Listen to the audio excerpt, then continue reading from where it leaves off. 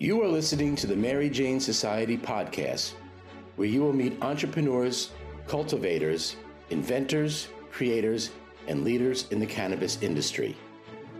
I'm your host, Pam Schmiel, marketing and publicist in the cannabis industry. Today we meet Franny Tacy.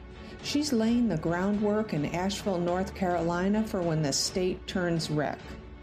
She began as a hemp farmer, added a 420-friendly B&B to her property, opened a handful of CBD stores, started a franchise that spans multiple states, and has a line of hemp-based pasta she can't keep on the shelves.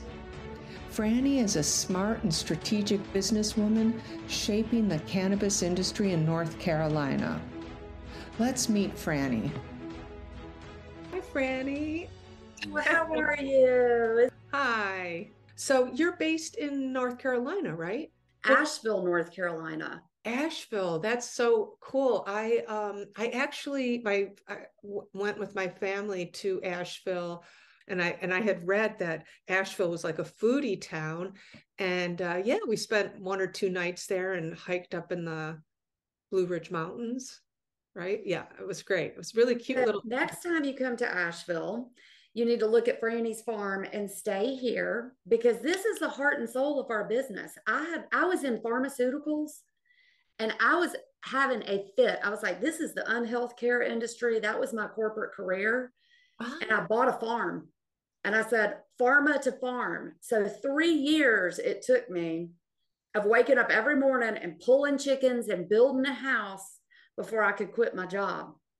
Really? Oh, so so your whole business is it's based on a farm? Is it a B&B or? It is. So it's an agritourism farm. Now that's the heart and soul. People get really confused. I speak all over the country about all sorts of things like entrepreneurship, business. I've sold 41 pieces of property and had a development. I have had so many businesses. I'm a businesswoman. But people know me as the first female farmer that planted hemp, because on my farm, I didn't even know until 9 months. I had planted, harvested everything until I got awards. And I was like, I was the first? How did that happen? Really? So that's amazing. Okay. Wow. That's amazing. You know, there's a similar, it's very funny. I interviewed someone, one of the first people I interviewed it's similar. Wait a second. She's a hemp farmer. You know, you guys might be around the same time. Fingerboard Farms in Maryland.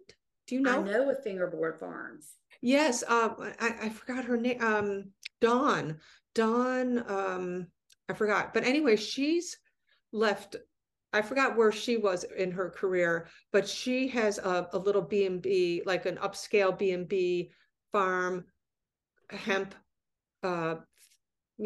cultivating and products and all that kind of stuff. Well, we don't do much cultivation here. I had to close my farm down when I started growing hemp. And then, so now we have a hemp garden with a hemp history tour. You can ask Alexa or Google, who is Franny Tacy, for a lot of fun. They'll introduce me as the first female farmer to plant hemp. But our farm is really famous for goat yoga. And okay, what the heck is goat yoga? It is just yoga with goats. I mean, they're so bouncy and so much fun. They jump all over you. It is hysterical. It is joy. You know, the Dalai Lama says the shortest path to happiness is laughter. And so that's what it's all about. I mean, that's amazing. I have heard about that, and but I never was able to kind of hone in on what it really is. So you're actually doing yoga with goats. Yeah. And they jump on your back. And if you do a warrior pose, they'll like run through your legs, chase a cheese ball. So It's really interesting, because the farm is what makes people feel good. And that's really why I'm still in business. I mean, we do a lot of different events here as well. We have a group of herbalists that grows and curates all the botanicals for our tea blends. So when we put the farm, FARM, in pharmacy, I have a lot of products that actually come from our farm. We even have a food truck, farm to food truck, where we sell our hemp pasta. And there's no CBD or THC in this. This is like farming has been my hobby my entire life because my dad was a farmer, my mom, corporate businesswoman. Somehow I got the best of both worlds. Yeah. Now, neither one of my sisters has a damn thing to do with growing anything. Where is North Carolina? I mean, has hemp always been legal in North Carolina? No, it had to be the 2008. Well, we were the fifth state to come online and get industrial hemp pilot program approved, but we were the third state in the country to grow industrial hemp. Okay, because I know, and that's working through universities, agricultural. Yep. Yeah. We had to do a lot of stuff. And North Carolina was the only state. So I was involved. My COO was also involved. That's how I met him and started recruiting him. Like, I need you in my business.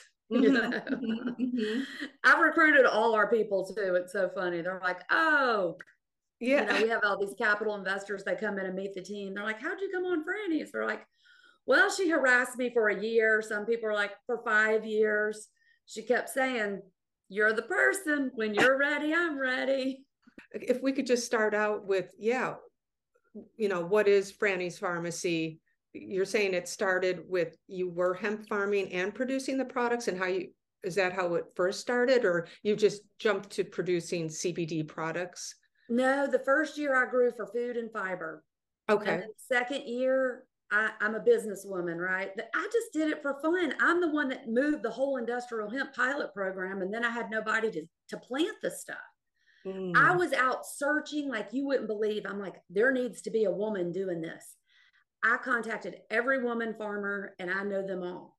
Nobody would do it. That's why I did it. And then the next year, pivot. I'm a businesswoman. This is when CBD came on board.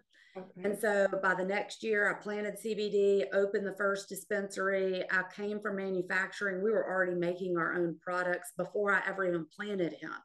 I've been making salves for 30 years. So is industrial hemp different from consumable, CBD hemp? Or it really isn't. But now, in order to help, the vernacular for industrial hemp now really refers to the fiber variety, which is for textiles and building materials. So that's how people refer to industrial hemp. So I did grow for food and fiber the first year. I had already had a food business for like 10 years, So this next year, being a businesswoman, I pivoted. Okay, so it's the way you grow it. It's not the seeds themselves. Is that it? Or it's the way you extract it? Industrial hemp, there's like 300 different varieties of hemp. And so it's all the same. It's kind of like saying, well, is this a russet potato or a new potato? So in hemp, the female plant is the medicinal plant. It's big and bushy and has all the flowers and is the medicine. And the male plant that grows tall and straight, it has fewer leaves and buds and has all the seeds. And from the seeds is where we get our food. And from that tall, narrow stalk is where we get the fiber. But you don't want to be smoking that stuff. It's got low THC, full of seeds. I mean, that's the swag we were smoking back in the 80s. And then in ancient times, this is something good to just remember, is that men did all the planting. So like through a lot of the tribal history, but once they harvested that plant, it went straight to women, and the men could no longer even touch it, as it was being transitioned into the medicine because it's a female plant. Interesting. Okay, well, the same. And now who do we have running our medicine? All men.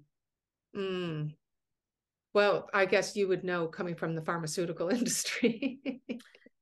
Yeah. Then how did Franny's Pharmacy start in CBD? So I started Franny's Pharmacy that first year. I grew with the plant. I mean, I shifted pretty quick. So the next year we grew and we opened a dispensary. and manufacturing and everything. As soon as I got in, it was like, follow the money. Where's the opportunity? Yeah, everybody was right. The CBD, like, when was that? What year was that? That was in 2018. Oh, okay. So 2017, I grew for food and fiber. 2018, I grew for CBD, opened the first dispensary. 2019, opened a second dispensary, distribution and manufacturing. Third dispensary, opened a third dispensary, and then started franchising. So now I have 11 dispensaries in 6 states. Okay, yeah, I can't wait to hear about that, because I am such a advocate of franchising in this industry for many reasons. So now, okay, so you started doing all that, and you were extracting and creating your own products, and and then you decided not to grow anymore. So you're buying the concentrator just out? So that first year, I started a women in hemp nonprofit, got those seeds since I couldn't find other people to do it. I separated those into 2 research programs with NC State and put everything under the NC State research project. So I grew for 4 years, but we had to close my farm down because of all the traffic, and I was getting stalked and harassed. And yeah, I had people. Oh, it was, and I had to close my farm, which is an agritourism farm. So I moved all grown. We have a hemp history garden, but my growers, we still have a network of growers. They're all in research. I'm not touching the plant anymore, but we have our growers that do. What I love about franchises, is because I feel like in the cannabis industry, especially in the marijuana end of it, there's so many new entrepreneurs out there that they really need a franchise model, hand-holding model. I think it's so perfect for this industry. So now you're outsourcing your products being made. Are they being white labeled? No, we manufacture our products. Okay. We white label for other companies. Okay. We have our own manufacturing, our own distribution. So the way we remain relevant in a business that's seen 3 great culls. So from the people that started when I did, there's less than 3% of them that are still open. So I have seen every single cull. We were the first, then we were Seed to Shelf Hemp and Health, then we were a woman-owned health and wellness brand, and now we're putting the farm in pharmacy. So I'm reviving the farm, bringing it back to life, welcoming visitors, having events, doing health and wellness retreats here. We're 420 friendly.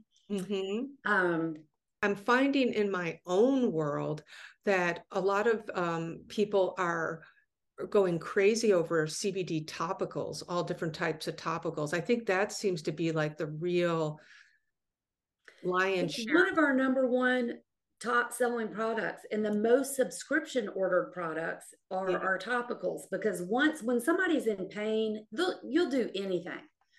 People are like, I'll take opioids to be not in pain, and nobody wants to really do that. So that is like one of the number 1 reasons. And we see, this is also interesting, Franny's we are a convergence brand. We have several different licenses out. We will be transitioning and integrating medical and recreational as that comes on. I was going to ask you if you're going to be doing that. We see there's some real issues right now. The National Chiropractic Board just said that their chiropractors can no longer sell CBD, refer it. Yeah, this just came out yesterday. They are going after the money. Yeah. They're going after the money, and they want medical and pharmaceuticals wants everything, because this is the new era of medicine. We have 2 of our franchise owners are actually pharmacists. That's the thing, is we've got to get the education out there about it. But my mother-in-law swears by that topical works for her neuropathy. I've heard it from a couple people. So I think that's going to be the, entrance into winning people over for CBD, because, taking it, ingesting it, it's almost like a nutraceutical. You have to really understand what it's doing to your body. I feel like there's still so much we need to develop in the way of ingesting CBD and yeah, well, in 2017, when I planted, there was THC and CBD. yeah, Now we have all these other minor cannabinoids yeah. that there's just one after another after another. Nobody ever even knew Delta 8 was not even on the radar. CBN had not been discovered as a sleep cannabinoid. Right. So Are you producing any Delta 8 or the Delta 9 products? I just heard a lot of CBD companies, that's how, they've been surviving. And you hear about this only because states are, well, there's a lot of companies that are just Delta 8 and Delta 8 companies. They came on just like anybody. They're like, that's the money we're getting in. They specialize in that product, nothing else. They're not going to be around long. Everybody wants the Delta 8 right now. And there's a lot of cannibalization within our own industry to get their hands. Everybody wants that. It is, I mean, it's part of our portfolio. And we do, what makes us different, we are 100% compliant with all the strictest laws because we operate in multiple states. So all our packaging is like according to THC, the strictest laws. All our THC is derived from hemp and less than 0.3, so it's legal. So we're only operating legal at Franny's. Most of it's synthetic, coming from China. It has heavy metals. It is not a health and wellness product, but we also see straight up in most products out there. I always challenge everybody. If it says colors or flavors in the ingredients, don't buy it. And FDA came out with a research, what did they call it? Anecdotal research that's looking at over almost 70% of all gummies out there have artificial colors, flavors, and sugar in them. You're saying a lot of it's being produced in China? Oh, yeah. Oh, well, I think everything at the gas station. It's so cheap. Right. No. But the lobbyists for convenience stores, I don't know if people can even begin to fathom the power that the convenience store has. The huge lobbying group. Oh, and you're saying they're and they want CBD and they want it cheap and they don't want it regulated because it's about to go out. People just buy it. They hear it, they buy it. They're in the store. It's never a repeat customer. They don't care. Right. It's never a repeat customer. But I think it's more popular in states that are not legal yet. So where does North Carolina stand, do you think, on legalizing THC? You don't really hear it in the news. I feel like they're not that close. It's in the news. It's on my feed. That's the only place I'll keep people abreast to it. It's not the hottest thing in the world of CBD, but we're going there, and North Carolina will lead the way in the South. We already have since the beginning. Right. So it's coming, and Franny's is right in line. Oh, okay. Yeah, you're well positioned. Yeah, that's great. Well, I would love to know, in the world of in CBD, who are most of your customers? What's the demographic? Are they younger, older? We have a really interesting mix. It is oftentimes location dependent. So there's different top selling products in different markets. Like in Hendersonville, we have a large veterans market just because there's a VA close by and a lot of them live there. Same in Augusta. In our Asheville, we have a lot of tourists. We have a lot of young people. And so we see this huge kind of recreational. We're about 50-50 in Asheville because I came from pharmaceuticals. Every doctor in this town sends them to me. They're like, go see Franny. Go see Franny. So we have straight up about half of them are all 45 to 65. Okay, right. That's and then we've got this really strong, vibrant, traveling. They're the hip people that are really looking into, all the opportunities. They'll try anything, very open. And that's like that later 20s to early 30s. We have a huge category of those people as well. And we do a lot of other workshops and education. So we have mushroom workshops and herbal workshops and a lot of interesting things that bring in that younger demographic. too. Right, mushrooms. And then Athens is in a college town, so they're like 35 and younger. But when we look at, retail is a huge indicator of one market, but e-com is a completely different market. So you've got the really young people there, that is where there is like social media. All our sales that come through social channels are a young demographic. Then people that go through email is an older demographic. So it's very interesting. It depends on the way you're marketing. And so we're pretty well striated across, 28 to 65.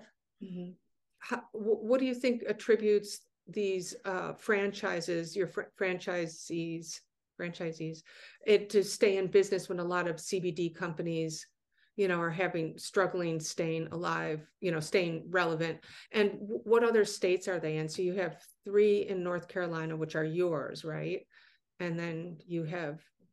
So we're licensed in many, many states, and we have operated dispensaries either through a corporate or a franchise model. North Carolina, South Carolina, Georgia, Florida opens in the next couple of weeks, Virginia, and Connecticut. Great question about why do people want to do that in light of everything going on? Well, we put the farm in pharmacy.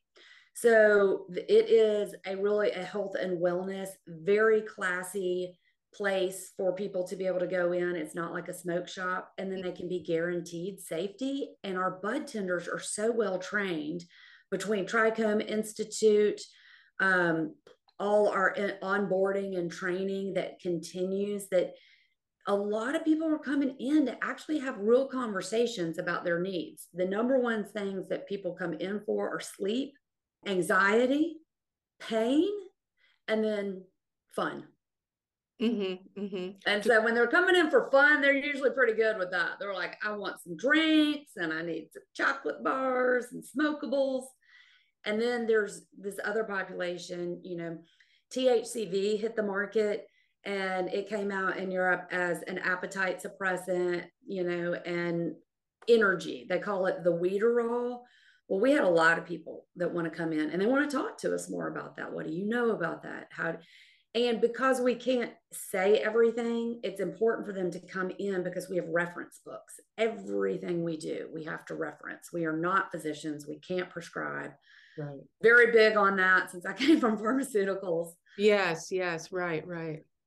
So yep. THCV, you're saying, is that right? THCV, that's the, yeah. So that's the, is it a molecule before it gets decarboxylated? Is that right? Is that the same as in smoking marijuana? It has to be decarboxylated before it activates?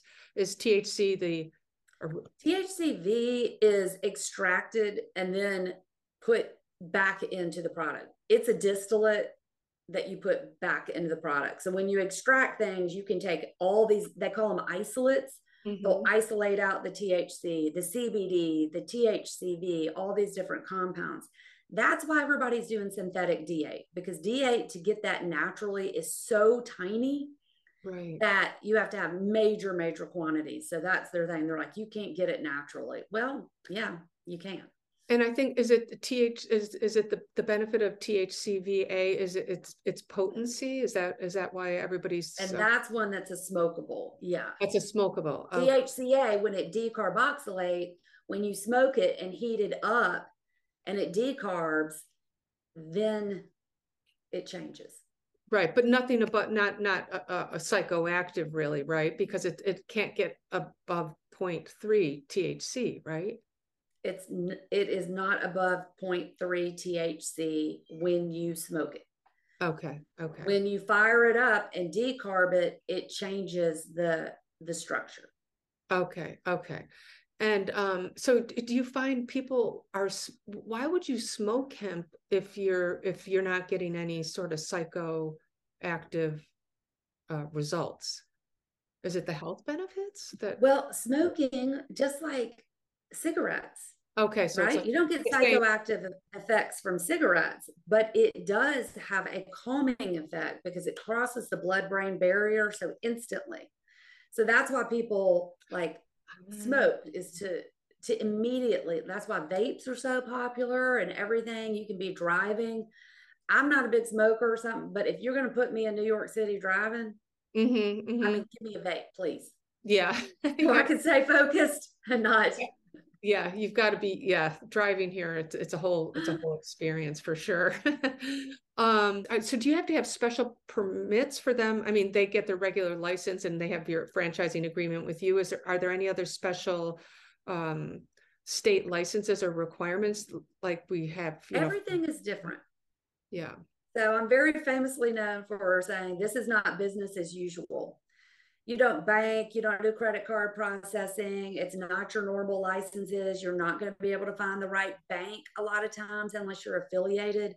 I mean, that's a big thing in some of the states. The only reason they can even get banking is because they're affiliated with us as a corporate franchise. Everything is different. Every state is different. This is why when we look at regulation and legalization, it is so much more costly to do business that operates every state differently. So you think even about an e-com business, most of them are running completely illegally. They're shipping stuff to places it's not legal. We don't do that. It's different. I thought you could every state. I thought you could ship CBD across state lines. CBD you can, but not Delta 8. There's certain Delta 9 products. Idaho, you're not getting anything in Idaho. Iowa has not been super friendly. Then you'll have Texas that's been horrible to get in. And then all of a sudden they're like, we lifted all the regulations. Now we're going to put them back in place. It's a moving target. Yes. As these states come on board, that's why you have to have a professional team backed up by a lot of software systems. I mean, it is very, very, it's very comprehensive. I've had many, many businesses, and there has been nothing like cannabis. Right. But coming from pharmaceutical, you're kind of already, programmed for that kind of regulations and compliance that you have to follow. So once you turn over, flip over to THC business model in North Carolina, how will that affect your franchise model? Or you'll just have to do a whole new license. It'll have to be a whole new thing. And will you be working? We shall see, my friend. We shall see. I mean, all that happens before they issue the license. You have to be vertically integrated. Each state is different. Every single state. So we have licenses out in multiple states. The entire application process and what is required is different. So it's not like you can go out and apply for a license. If you want to, you have got, there's no form to go out and say, oh, I want to get a license. Right. Right. Because there are a couple, marijuana franchises out there, but there's not a lot of information on it because it's probably just so difficult going state to state for them to do that. I don't even know how they would do that. It's not an option. We've been in the process for 2 years. We're in the process in North Carolina, and it'll be another 2 years. It is a long process, and it is not, you can't research it and figure out how to do it. You've got to be affiliated. Right. These are big. I mean, the rules, regulations for everything from growing, manufacturing, distribution, how they're integrated. You have to have your retail and MSOs. It takes a lot of people, a lot of money, and patience. Right. Because we're doing something that's never been done before. Right.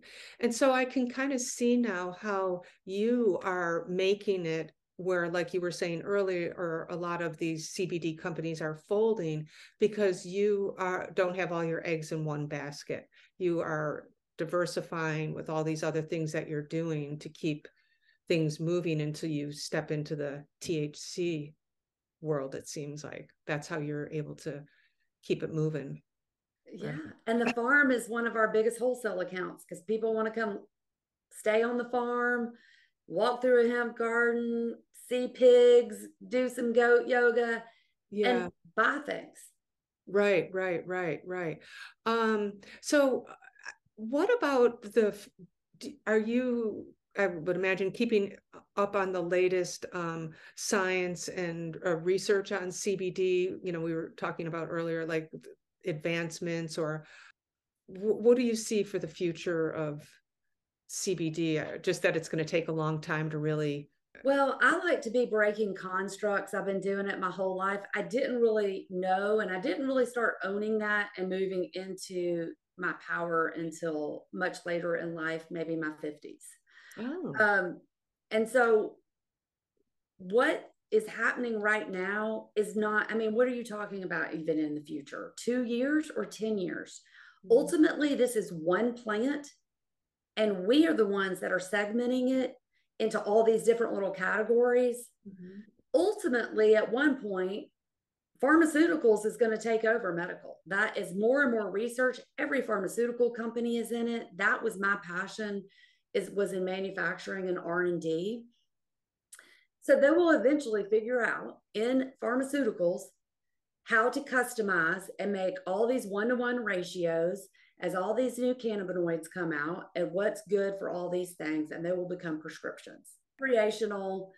And that's where we're going to end up, because the fact that a plant that is a weed is regulated, that we can't grow, everybody's going to be able to grow.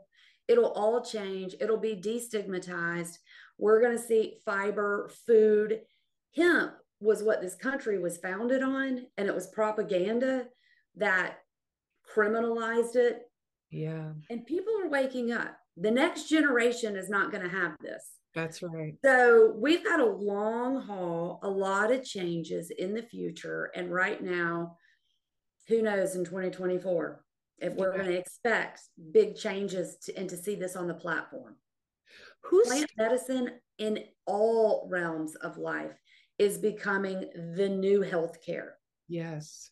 Yes, I agree. So we want people taking their health as a concern and into their own hands. Right. We really do.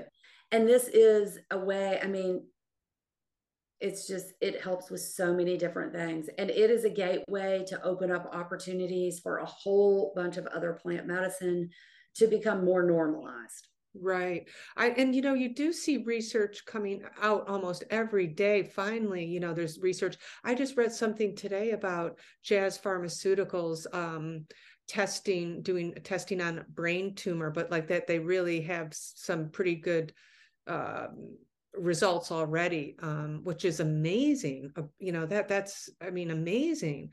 So cannabis has been more researched and studied more than any other in all pharmaceuticals combined. It's European studies. Yes. In America, we do not allow European studies to be used as a basis for prescribing or in our textbooks, anything. You have to go and research that. So it's out there. A lot of what's happening is like they're taking some of this anecdotal studies, putting them through the US and the 7-phase trials, and it takes years and tons, millions upon millions of dollars to conduct these trials. So we're doing that here, but it is very, very well researched. Right. Researched, and there's more and more coming along. It's just the research can't catch up with it because they find these new cannabinoids and they're like, if you've got 100 million invested in 4 years of a trial right now, you can't change it. So everything on the medical side is going to be catching up. We, the people, have to drive this industry in so many ways.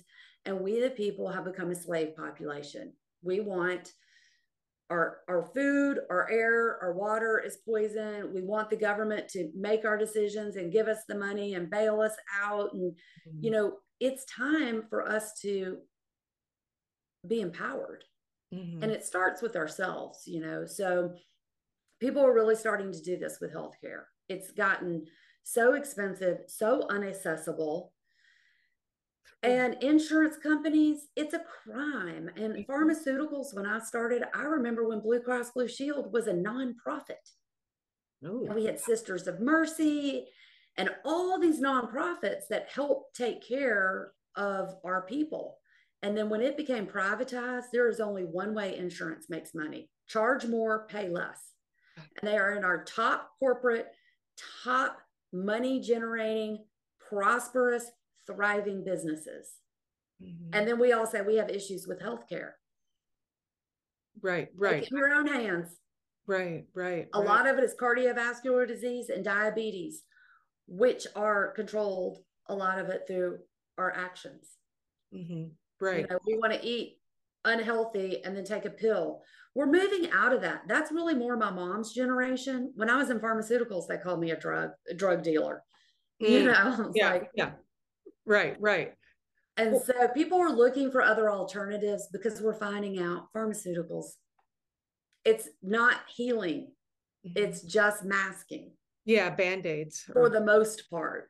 Right. Antidepressants don't help you with depression. They block the receptor so you don't feel anything, and it rewires your brain. So I guess maybe leading into the last question, what do you think why do you think industrial hemp hasn't taken off more? Who's stopping that? I mean, why don't it's our system? I'm still deeply involved in that, but it hasn't caught up. So when I talk about business all the time, I was like, we see the CBD curve, and then behind it comes fiber and food. And it's textiles. All our textile mills, North Carolina is the textile hub before we moved everything out of the country. All designed for short fibers like cotton. So you put a long fibrous, and we don't have any of the equipment that is designed to be able to process this. So we have some of the most astounding research, and we're really leading the way in textiles through NC State, through TS Design, some of the research, and some of the fabric people here. Also, it is not profitable right now for farmers to grow. So at one point we saw a lot of farmers growing, and then the government decided that they were going to reinstitute subsidies for corn and soy. This is when the government said, okay, corn and soy farmers, we're not going to pay you anymore. A whole mass part of them, they were like, then we're growing hemp. What do farmers do? Right. Then they grew all this hemp. A lot of it became unusable. Nobody knew what they were going to do with it. Our food, it's very interesting as well, because you have to have a lot of it to make it viable. So the demand has to be there as well. So it's all people catching up. But I'm so glad you asked, because the food is something that I've had a food business for over a decade, a little bit over a decade, Franny's Farm Foods. Okay. We're one of the few people that can even get hemp flour, FLOUR. You can't find it in the grocery stores. It's $60 a pound. Nobody's buying that, right? Right. And there's not enough farmers growing it. So there's only some of us that have access to that. So nutritious and delicious. It's absolutely crazy. We have a hemp pasta. We can never keep it in stock. Grocery stores have asked for it for over a year since we launched it. And we're like, I can't make it and sell it to you cheap enough to have it in your grocery store when I'm selling out every week, just to keep up with the production. So it's found in our stores. But 20 to 25 grams of protein in one serving, which is like 1 ounce. So it's more than meat. It's a globular protein, so easily bioavailable and digestible versus a fiber protein, the meat protein. Mm-hmm. And it feels good. It's an anti-inflammatory in your gut. So I say easy in, easy out, especially in pasta. So we have cookies, all these things, delicious, and they taste so good. And everything we do is like gluten-free, vegan, and this is all based on the food side of it. So at what point do we follow the rabbit hole of why is it not more popular right now? People want it. We can't produce it, and nobody's going to give us, you can't get government loans or grants or any of this type of stuff for this. So it is me that has to fund it. Well, that's not where I'm putting my money right now. It will be at some point. Right. But what about hempcrete? I mean, why aren't we using hempcrete for building? And, we are. We are. Again, Okay. it is just,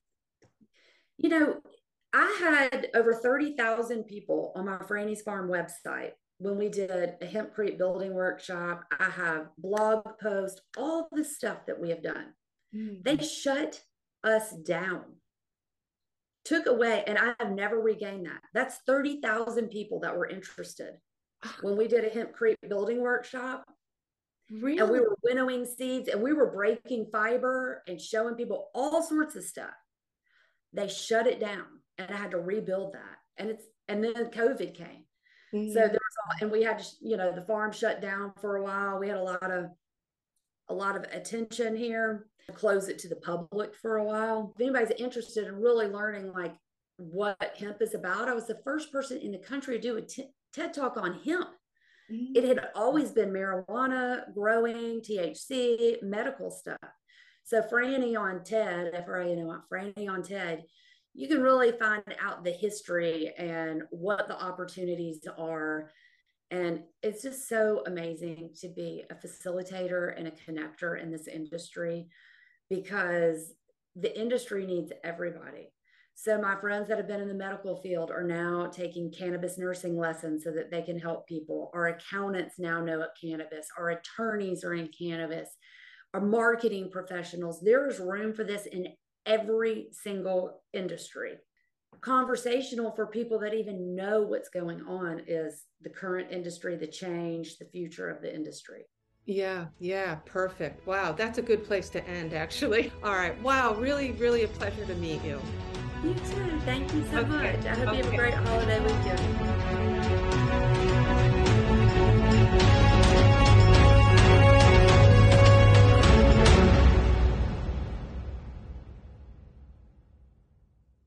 Thanks for listening to today's show. To check out more great cannabis podcasts, go to podconnects.com. Here's a preview of one of our other shows. Season 1 of Dope History is now available at dopehistory.com. Dope History weaves you through the lives of those who have been touched by cannabis or have had an influence on the events that shaped our laws or relationships with this plant. You'll hear tales from Frenchie Cannoli, Keith Strop, Eddie Lepp, Tom Alexander, Ed Rosenthal, Wolf Seagal, Jorge Cervantes, and Tommy Chong. Available now at dopehistory.com.